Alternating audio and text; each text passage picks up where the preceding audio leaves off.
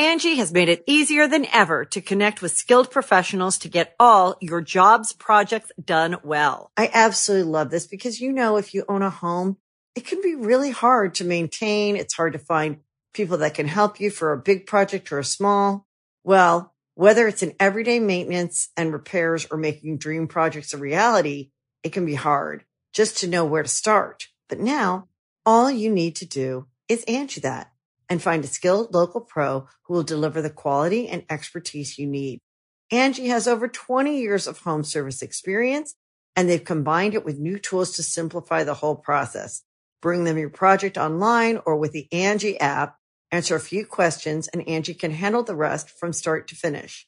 Or help you compare quotes from multiple pros and connect instantly, which means you can take care of just about any home project in just a few taps. Because when it comes to getting the most out of your home, you can do this when you Angie that. Download the free Angie mobile app today or visit Angie.com. That's ANGI.com. Big thanks to eBay for sponsoring this episode of Past Gas. Passion, drive, patience. The formula for winning championships is also what keeps your ride alive. eBay Motors has everything you need to maintain your vehicle and level it up to peak performance. We're talking superchargers, turbos, exhaust kits, and more. Whether you're into speed, power, or style, eBay Motors has you covered. With over 122 million parts for your number one ride, you'll always find exactly what you're looking for. And with eBay Guaranteed Fit, your part is guaranteed to fit your ride every time or your money back. Because with eBay Motors, you're burning rubber, not cash. With all the parts you need for the prices you want, it's easy to make your car the MVP and bring home huge wins. Keep your ride alive at ebaymotors.com. Eligible items only, exclusions apply.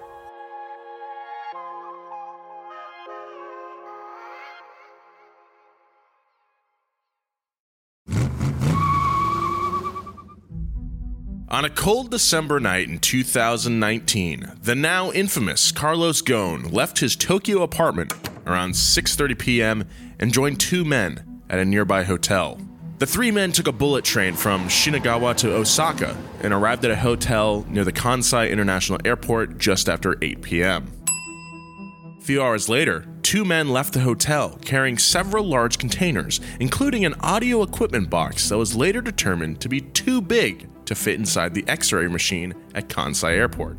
The two men boarded a Bombardier Global Express private jet and took off at 11:10 p.m., heading towards Turkey. Within an hour of the plane landing, a separate private jet took off for Beirut. And then, Carlos Ghosn, a former titan of global car industry, was free. But why did it go down like this? Forbes once called Ghosn the hardest working man in the brutally competitive global car business. Japanese referred to him as 7-Eleven because he would work very hard from early in the morning till late at night.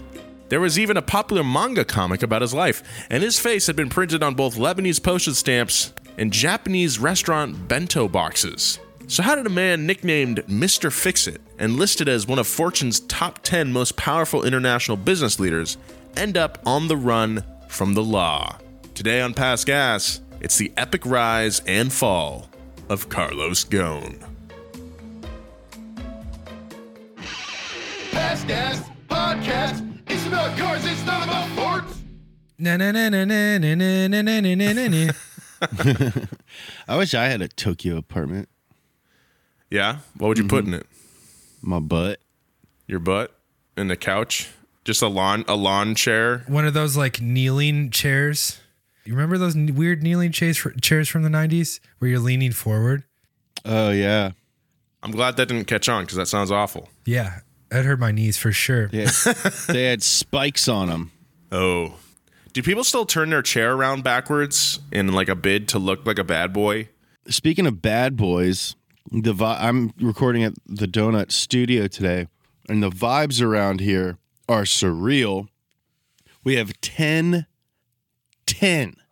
Vin Diesel lookalikes of varying authenticity in the office today. By the time this podcast airs, this will already have happened, but we're doing a live event next week with 10 Vin Diesel lookalikes. 2 of them look a lot like Vin Diesel. 8 of them don't, but they're all bald. One of them is 70, must be 70 years old. I mean, like 3 Vin Diesels would be funny, but I can't even imagine 10. Well, it's funny. It's funny you say that, Joe, because we started with 3. Like we were like that was the joke I pitched. Was like, all right, and now here's 3 Vin Diesels saying "family" 100 times. That's a funny bit.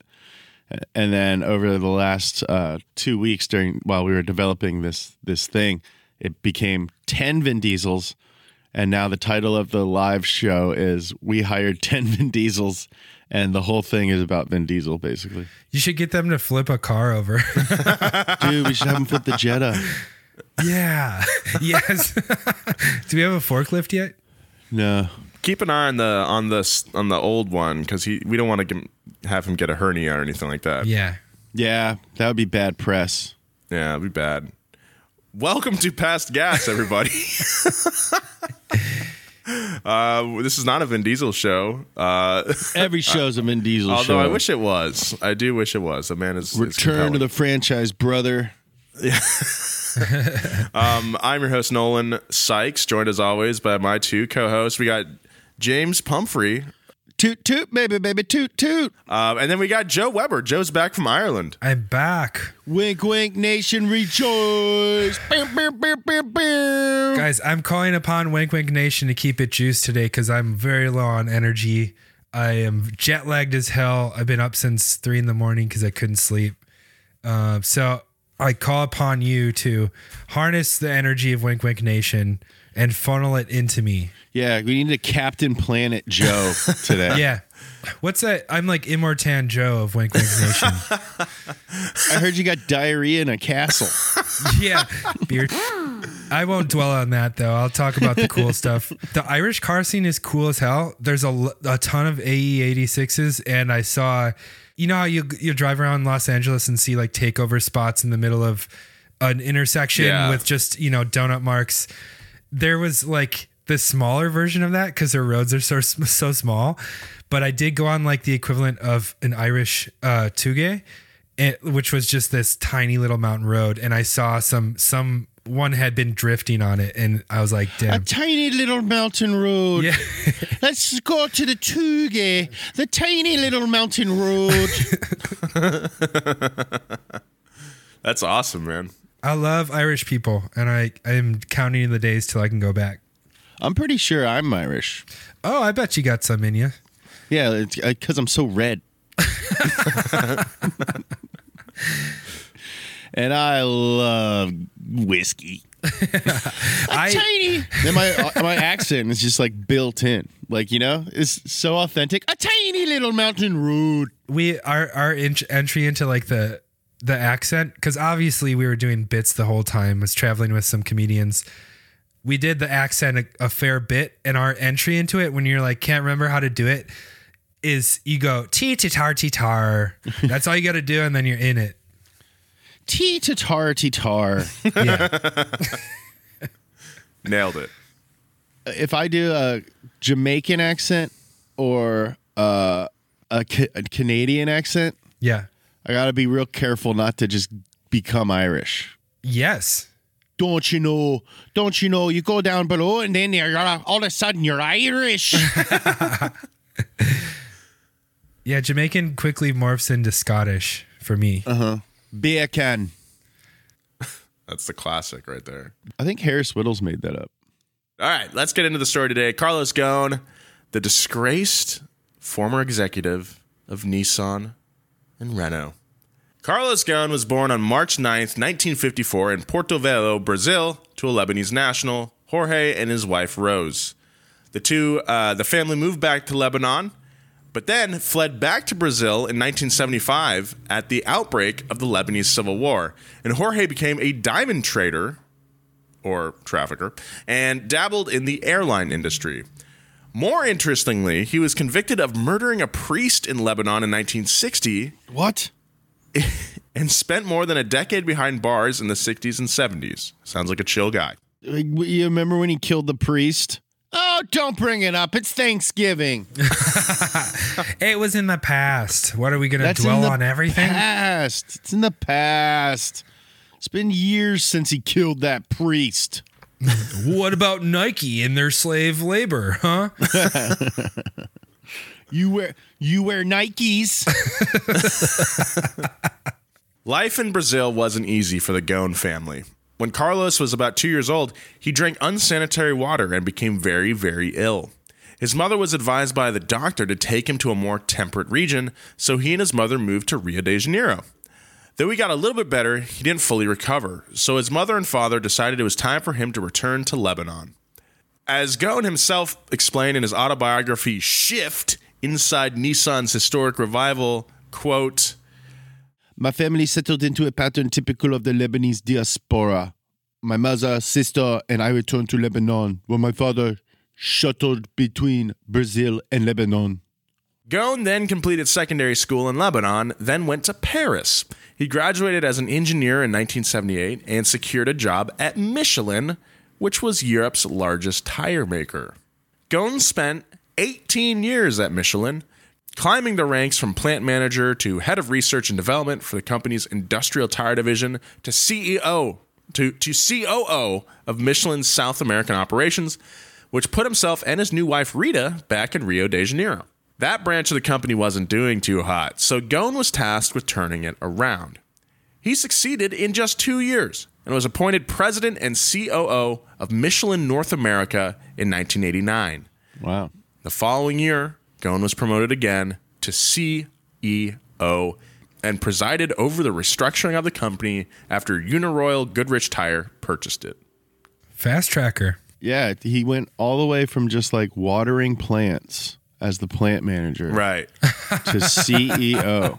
He was misting plants with a little spray bottle, Guys, I don't think that's what they mean by plant using management. using a little dripper thing to give it plant food. to manage these plants. Well, he was all the plants were in tires. Oh, yeah. That's pretty cool.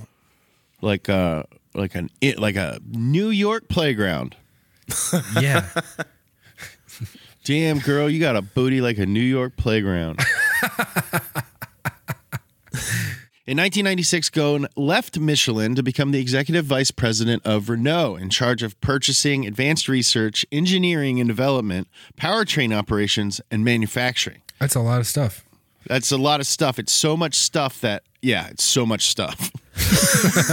But if that wasn't enough stuff, he was also in charge of Renault's South American division.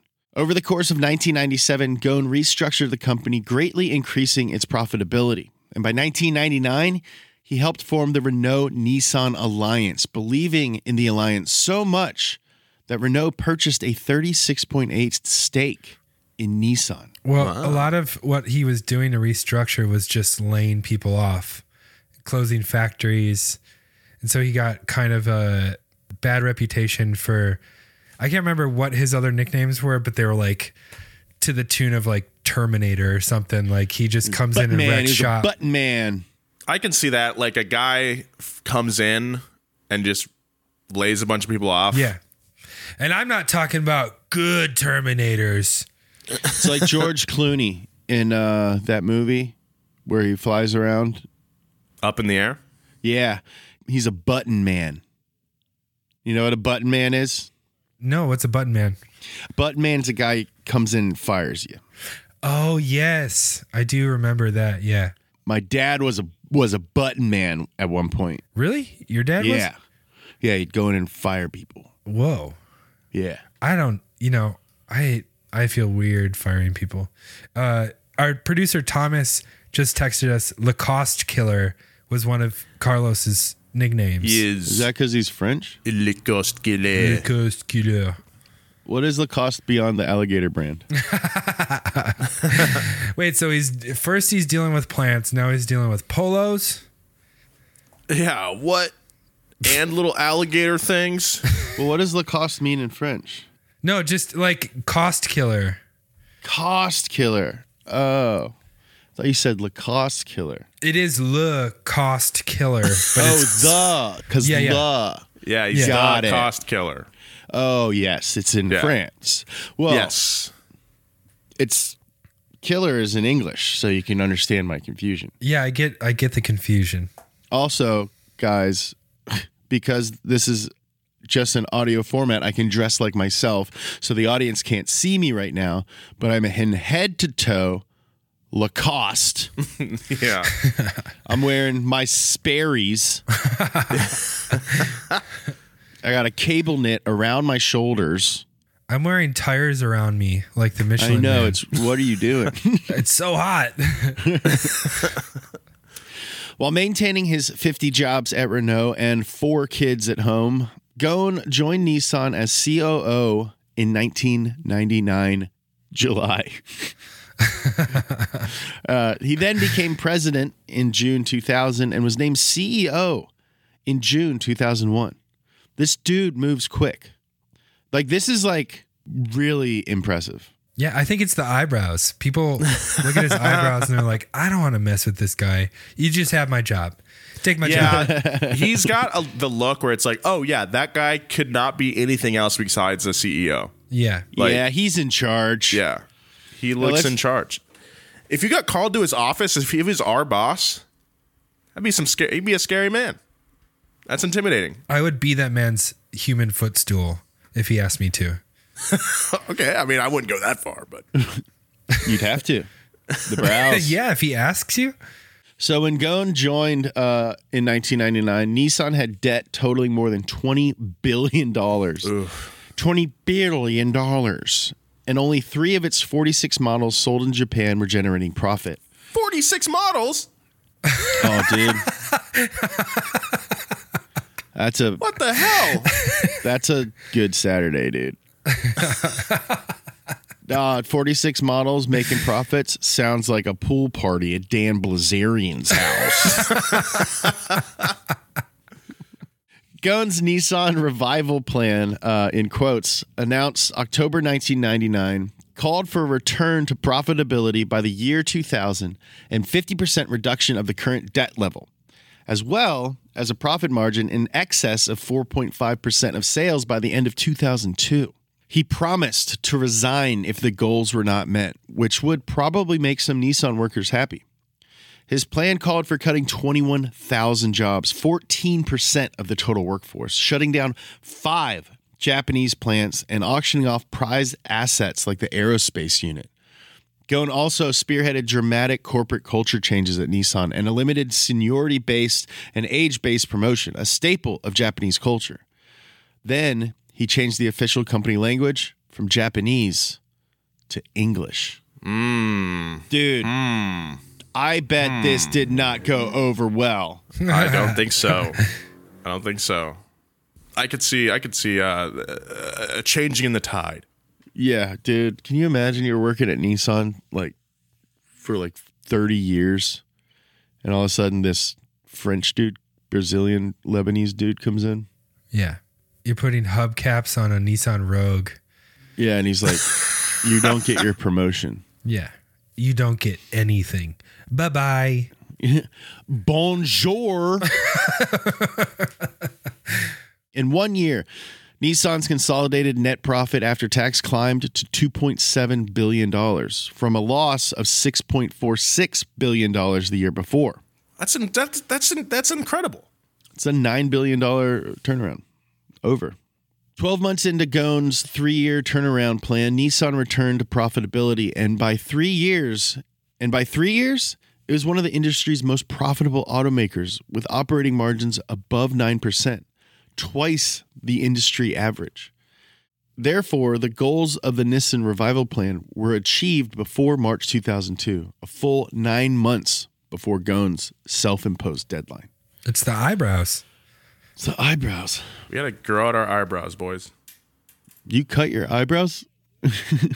I don't cut them myself, but I've noticed that when I go to my my barber, she When your barber comes to you, you rich yeah, person. That's right. She comes to the office.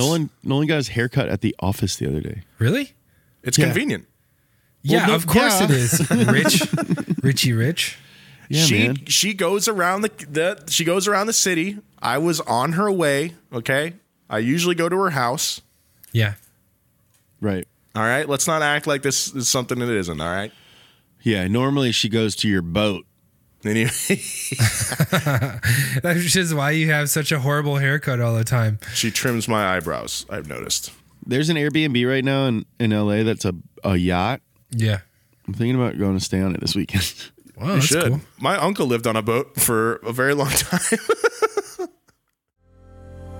We'll get back to more Past Gas, but right now, a word from our sponsors. Angie has made it easier than ever to connect with skilled professionals to get all your jobs projects done well. I absolutely love this because, if you own a home, it can be really hard to maintain. It's hard to find people that can help you for a big project or a small. Well, whether it's in everyday maintenance and repairs or making dream projects a reality, it can be hard just to know where to start. But now all you need to do is Angie that and find a skilled local pro who will deliver the quality and expertise you need. Angie has over 20 years of home service experience, and they've combined it with new tools to simplify the whole process. Bring them your project online or with the Angie app, answer a few questions, and Angie can handle the rest from start to finish. Or help you compare quotes from multiple pros and connect instantly, which means you can take care of just about any home project in just a few taps. Because when it comes to getting the most out of your home, you can do this when you Angie that. Download the free Angie mobile app today or visit Angie.com. That's ANGI.com. The Angie's List you know and trust is now Angie, and we're so much more than just a list. We still connect you with top local pros and show you ratings and reviews, but now we also let you compare upfront prices on hundreds of projects and book a service instantly. We can even handle the rest of your project from start to finish. So remember, Angie's List is now Angie, and we're here to get your job done right. Get started at Angie.com. That's ANGI, or download the app today. But the Nissan revival plan was only the beginning. Next on Gon's insanely ambitious docket was the Nissan 180, a 3-year plan for growth based on the numbers 1, 8, and 0. By the end of spring 2005, Gon wanted Nissan to achieve an operating margin of at least 8% and reduce its debt to 0. Then, by September 2005, Nissan would aim to increase its global sales by 1 million vehicles. And as you might be able to guess, these goals were reached and absolutely crushed. In the spring of 2003, Nissan announced that their debt was eliminated in 2002. In 2003, Nissan's operating margin jumped to 11.1%. And by October 2005, Nissan announced that its annual sales from September 2004 to 2005 were more than 3.67 million. By May 2005, Gon was named president and CEO of Renault, becoming the first person to run 2 companies on the Fortune Global 500 simultaneously. Wow. He's like that when Jean-Claude Van Damme did that Volvo ad and he did the splits between the 2 trucks. Yeah. Yep. Just like that. Aside from a divorce in 2012 and general killing it corporate style write-ups, 2005 through 2016 were relatively quiet for Gon. So let's jump ahead 11 years to Mitsubishi. In October 2016, Nissan acquired a controlling 34% stake in that company. And Gon, in addition to his Renault and Nissan posts, became chairman of Mitsubishi because I guess he didn't have enough jobs. The plan was to rehabilitate the automaker after a scandal involving fuel economy misrepresentation and falling revenues. The partnership would include development for electric cars for Mitsubishi, something Nissan was excelling at after the introduction of the Nissan Leaf in 2010. And the Renault-Nissan-Mitsubishi Alliance, or RINM, would create the world's 4th largest auto group after Toyota, Volkswagen Auto Group, and General Motors. Shortly thereafter, in 2017, Gon stepped down as Renault CEO, but kept his chairman post. Perhaps he wanted to spend more time with his new bride, whom he had married at a Marie Antoinette-themed event at Versailles in 2016. That's so lavish, I can't decide if it's like so sick or just the lamest thing I've ever heard. It's pretty lame, I think. Just to give a little context for that Mitsubishi thing, The scandal over there was that all their small K cars over there in Japan like got really horrible fuel mileage, and they like lied about it for 20 years. And they had actually had 2 separate fuel miles scandals where it's like, okay, we got caught the first time in like the mid 80s, we won't do it again, and then 15 years goes by and they get caught. On November 19th, 2018, Tokyo district prosecutors arrested Ghosn upon his re-entry into Japan aboard a private jet that had come from Lebanon for questioning over allegations of false accounting. That same day, Ghosn's top aide, Greg Kelly, a Nissan director and former head of human resources, was also arrested.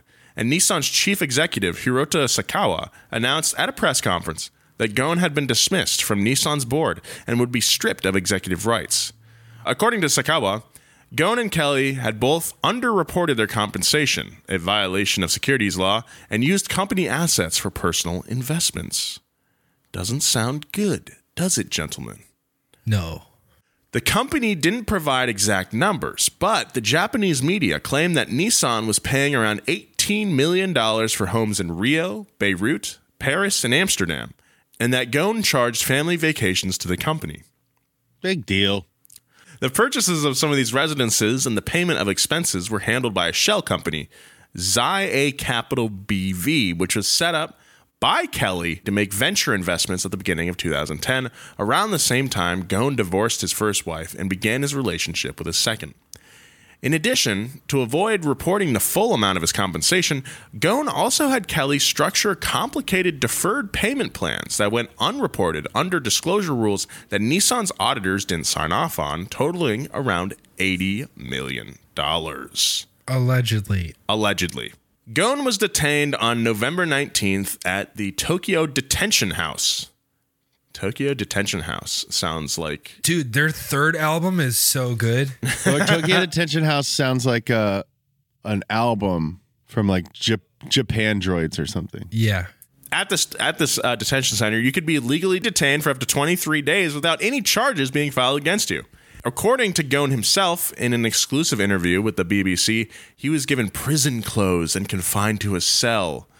Quote, all of a sudden, I had to learn to live without the watch, without this computer, without the telephone, without the news, without the pen, without anything. Charges were eventually filed on December 10th, along with allegations for additional charges that restarted a 10-day holding period without bail.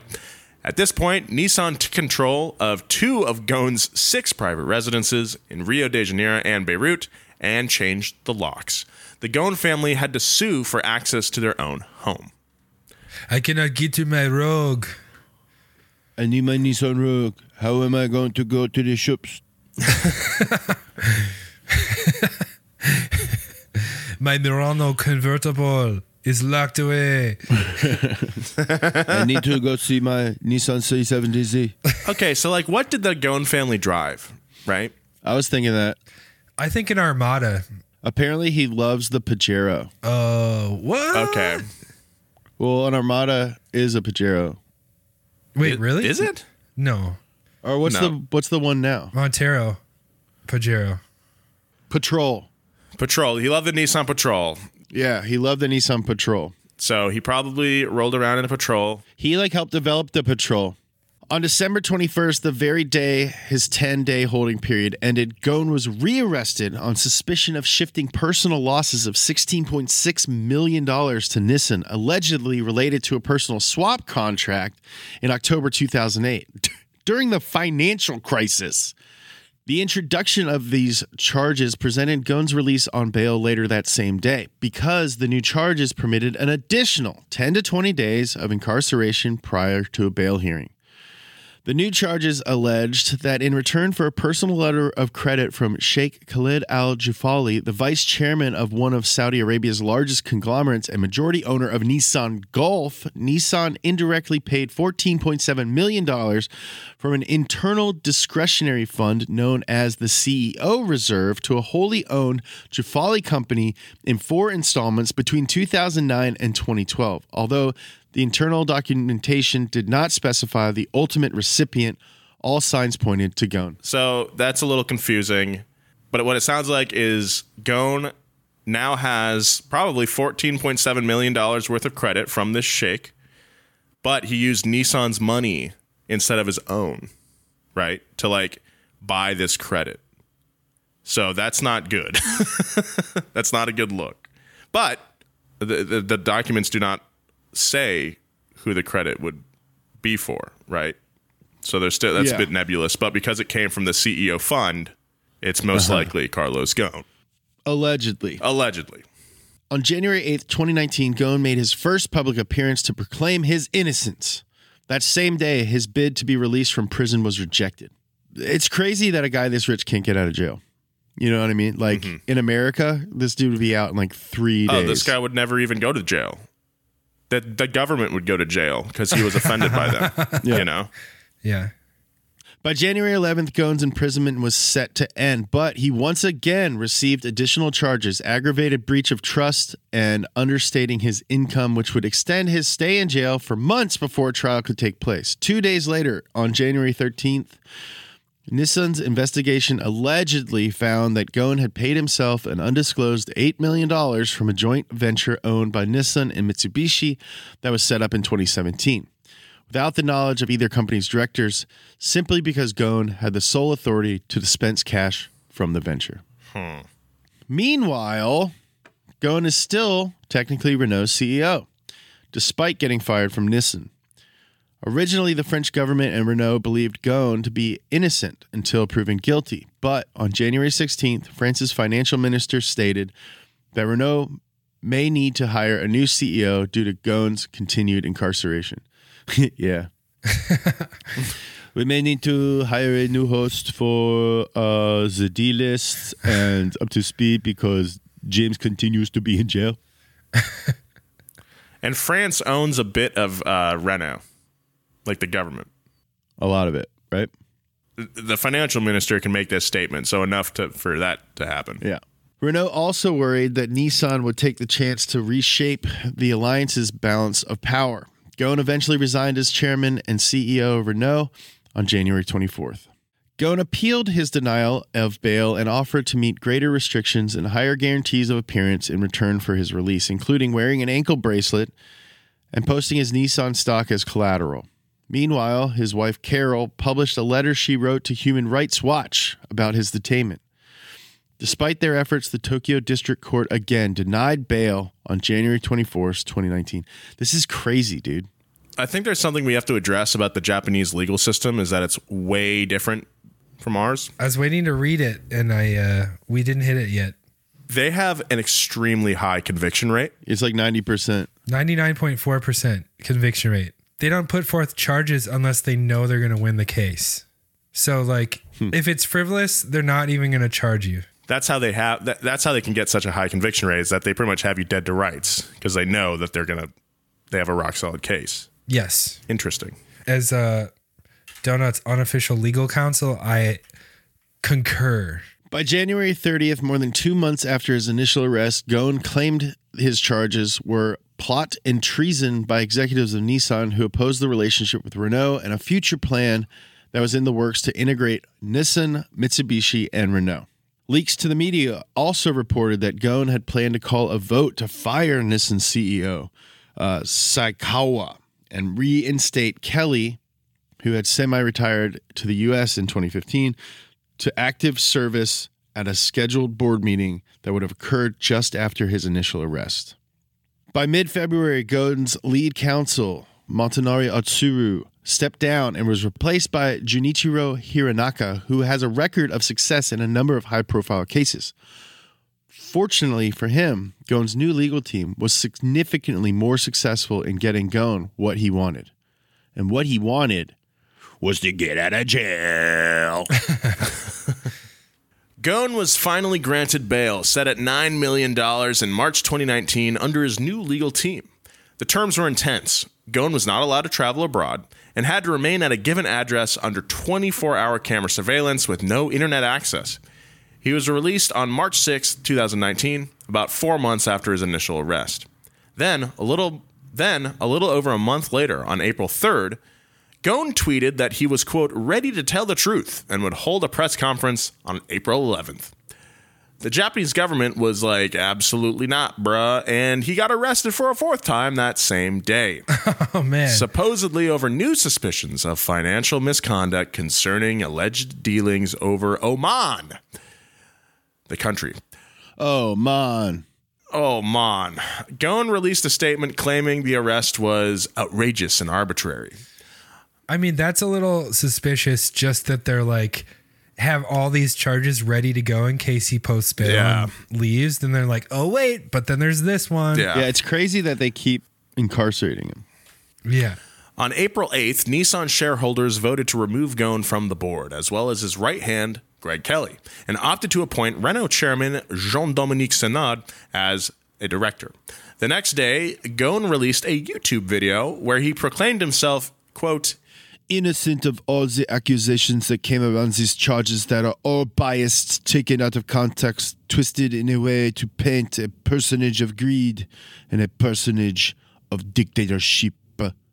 Ghosn wasn't released from prison until April 22nd, 2019, when he was placed under house arrest. One of the stipulations of this house arrest? He wasn't allowed to have contact with his wife for 4 months. That's insane, dude. Why? That's like, if someone was like, you can't talk to Nolan. Watch me.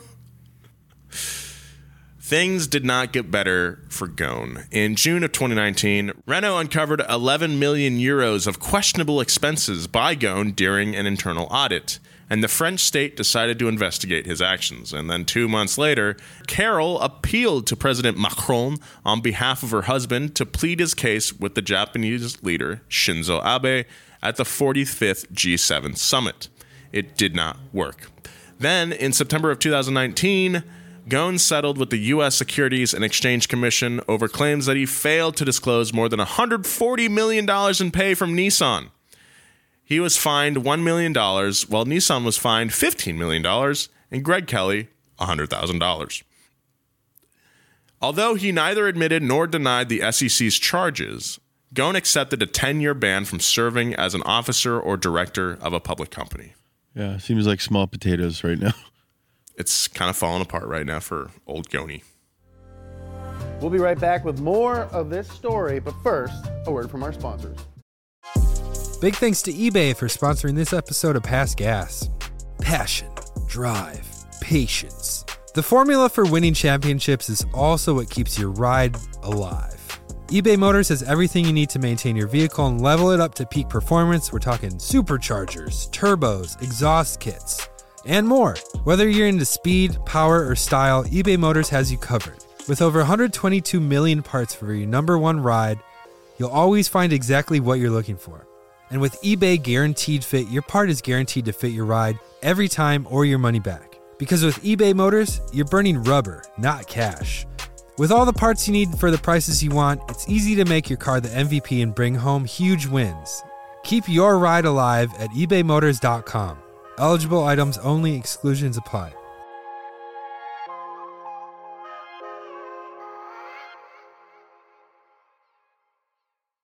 At Evernorth Health Services, we believe costs shouldn't get in the way of life-changing care, and we're doing everything in our power to make it possible. Behavioral health solutions that also keep your projections at their best? It's possible. Pharmacy benefits that benefit your bottom line? It's possible. Complex specialty care that cares about your ROI? It's possible. Because we're already doing it. All while saving businesses billions. That's Wonder made possible. Learn more at evernorth.com/wonder. Do you follow automotive news? Or do you just like cars and want to see what the heck's going on? Well, then you might like Donut Media's new podcast, The Big Three. Hi, I'm James Pumphrey, and every week, me and my co-host / two of my top 5 friends, Nolan Sykes and Joe Weber, unpack the latest and greatest in automotive news and trends on The Big Three. You'll also get a lot of laughs, hot takes, and personal insight on cars from the biggest car guys in automotive media. So, whether you're a hardcore enthusiast or just a person who goes, that's a good-looking car, check out The Big Three, available wherever you get your podcasts, or you can watch the full videos at Donut Podcasts on YouTube.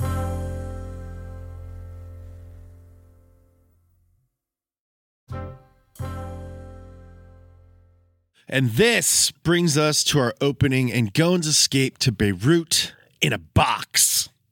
Ghosn left his Tokyo apartment around 6:30 p.m. on December 29, 2019, and joined two men at a nearby hotel. His reason for doing so? The team he hired to extract him from Tokyo noticed that Japanese security would follow Ghosn nearly everywhere except into hotels. The three then took a bullet train to Osaka and dropped into another hotel near Kansai Airport just after 8 p.m. A few hours later, the two men left the hotel carrying a suspiciously large audio equipment box with Ghosn folded up inside. It's like a Home Alone movie. Yeah. He later said, "When you get in the box, you don't think about the past. You don't think about the future. You just think about that moment. You are not afraid. You don't have any emotion except the huge concentration on this is your chance. You can't miss it. If you miss it, you are going to pay with your life, with the life of a hostage in Japan. The only things I do miss is the box. I have called the guys and said, hey, maybe you send me the box back, and they don't respond to my texts." According to Ghosn, the plan was I could not show my face, so I have to be hidden somewhere, and the only way I could be hidden was to be in the box or be in a luggage so nobody could see me, nobody could recognize me, and the plan could work. He then said the idea of using a large box that would normally contain musical instruments was the most logical one, particularly that around this time there were a lot of concerts in Japan. Tiesto was doing his tour that year, and I'm a big fan. So they chose a box because it wasn't, it couldn't be scanned. So, like, the security people just didn't open it up at all. Well, it's a private jet. Oh, that's right. So, that's right. I don't know if you guys have ever flown on a private jet, but I have.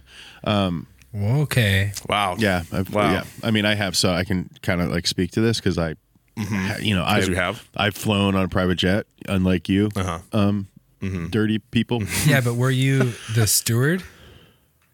Were you the flight attendant? Oh, burn, dude. Freaking burn, dude. I was the toilet licker. Oh, God. Oh, so you were on Dan Bilzerian's plane. Yeah, when I used to work for Dan Bilzerian as his toilet licker. But on private jets, like, I didn't even have to go through security. Oh, that's cool. Mm-hmm. So that's pretty. So security's way different when it's just you and your friends because they're like, I don't care. Yeah, things are different.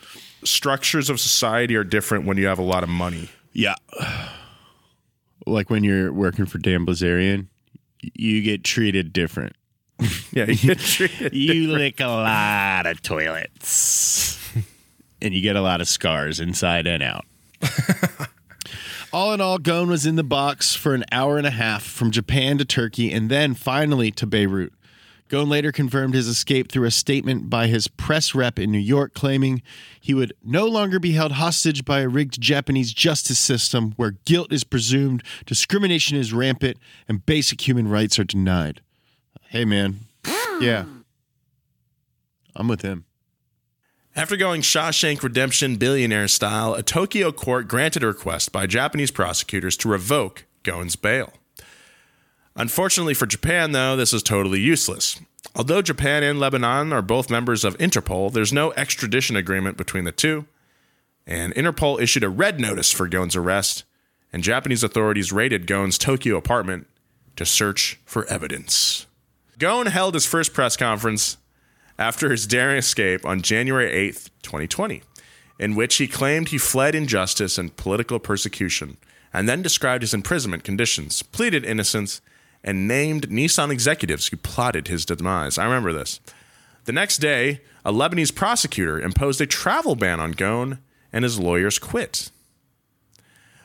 By January 30th, arrest warrants were issued by Japanese prosecutors. They claimed the escape operation was orchestrated by former United States Army Special Forces operator Michael Taylor, a private security contractor with extensive contracts in Lebanon.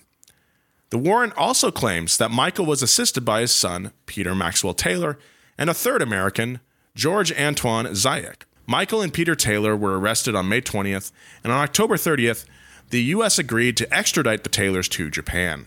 In June of 2021, Michael and Peter Taylor pled guilty in Tokyo in helping Ghosn escape from Japan.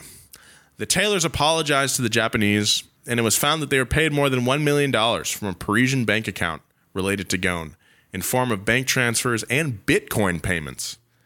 Michael was sentenced to 2 years imprisonment, and his son received 20 months. All right, not too long.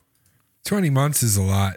I was expecting a lot worse on account of like how bad the Japanese government wants to get Ghosn, you know. Back to 2020, on February 12th, Nissan launched a $90 million lawsuit against Ghosn for alleged corrupt actions.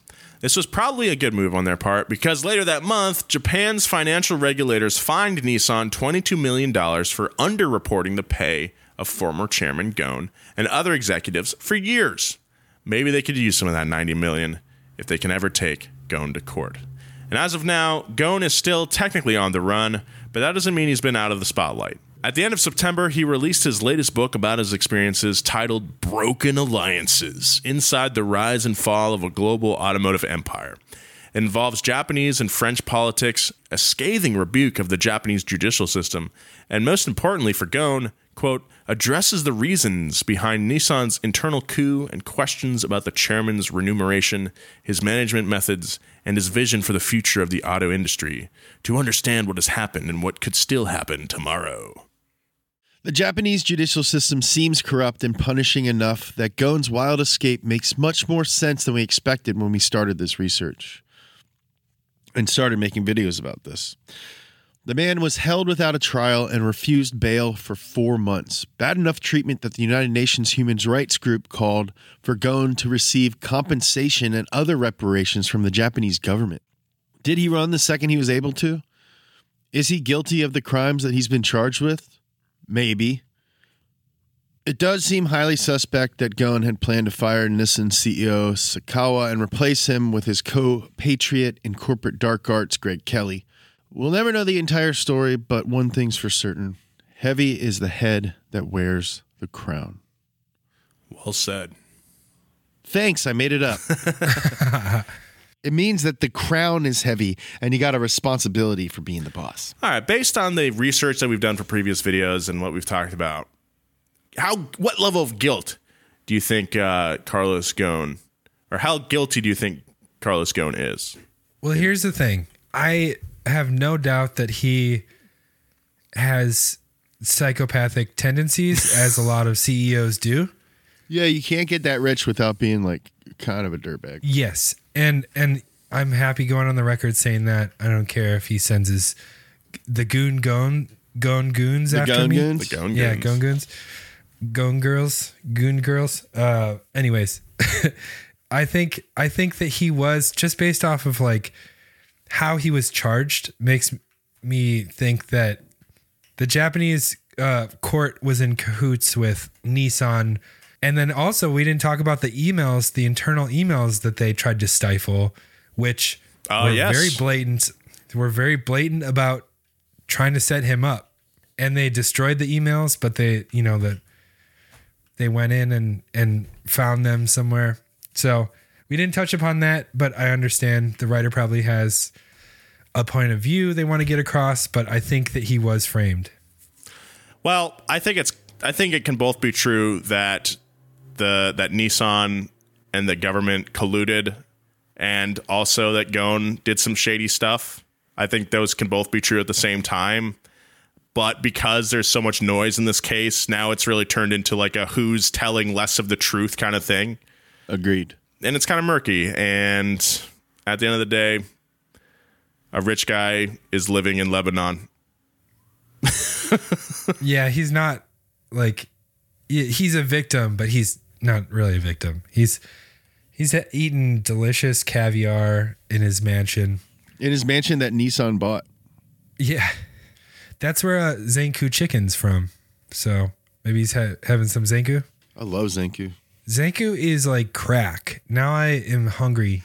All right, I think that's a good place to end this podcast. Yeah, we gotta go get some chicken. Give me some freaking shawarma.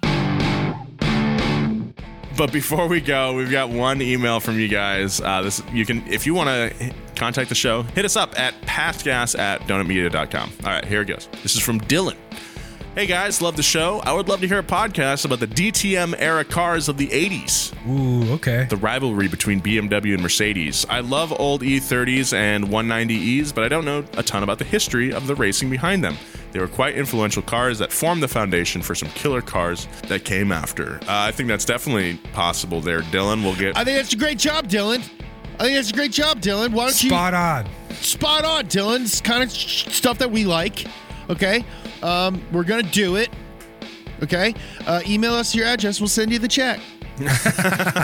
JK. Yeah, so But again... thanks, Dylan. That's a really great idea. I think you might see that story in the future. For sure. All right. If you want to hit us up, again, the address is pastgas@donutmedia.com. All right. Follow my boys.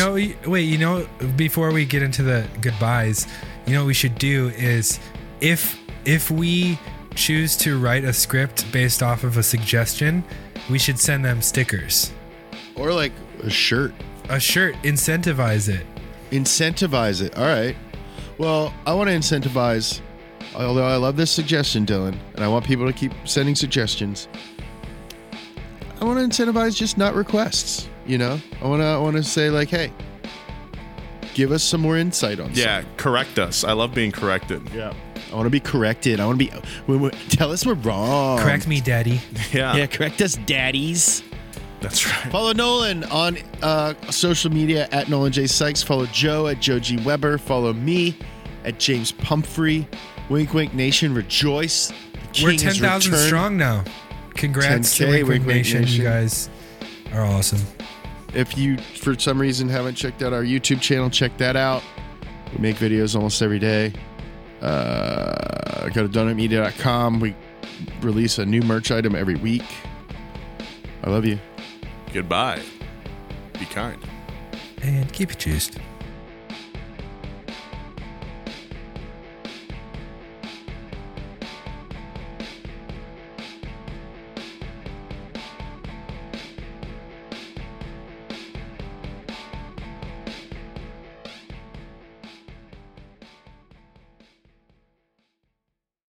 Angie has made it easier than ever to connect with skilled professionals to get all your jobs projects done well. I absolutely love this because, if you own a home, it can be really hard to maintain. It's hard to find people that can help you for a big project or a small. Well, whether it's in everyday maintenance and repairs or making dream projects a reality, it can be hard just to know where to start. But now all you need to do is Angie that and find a skilled local pro who will deliver the quality and expertise you need. Angie has over 20 years of home service experience, and they've combined it with new tools to simplify the whole process. Bring them your project online or with the Angie app, answer a few questions, and Angie can handle the rest from start to finish. Or help you compare quotes from multiple pros and connect instantly, which means you can take care of just about any home project in just a few taps. Because when it comes to getting the most out of your home, you can do this when you Angie that. Download the free Angie mobile app today or visit Angie.com. That's ANGI.com.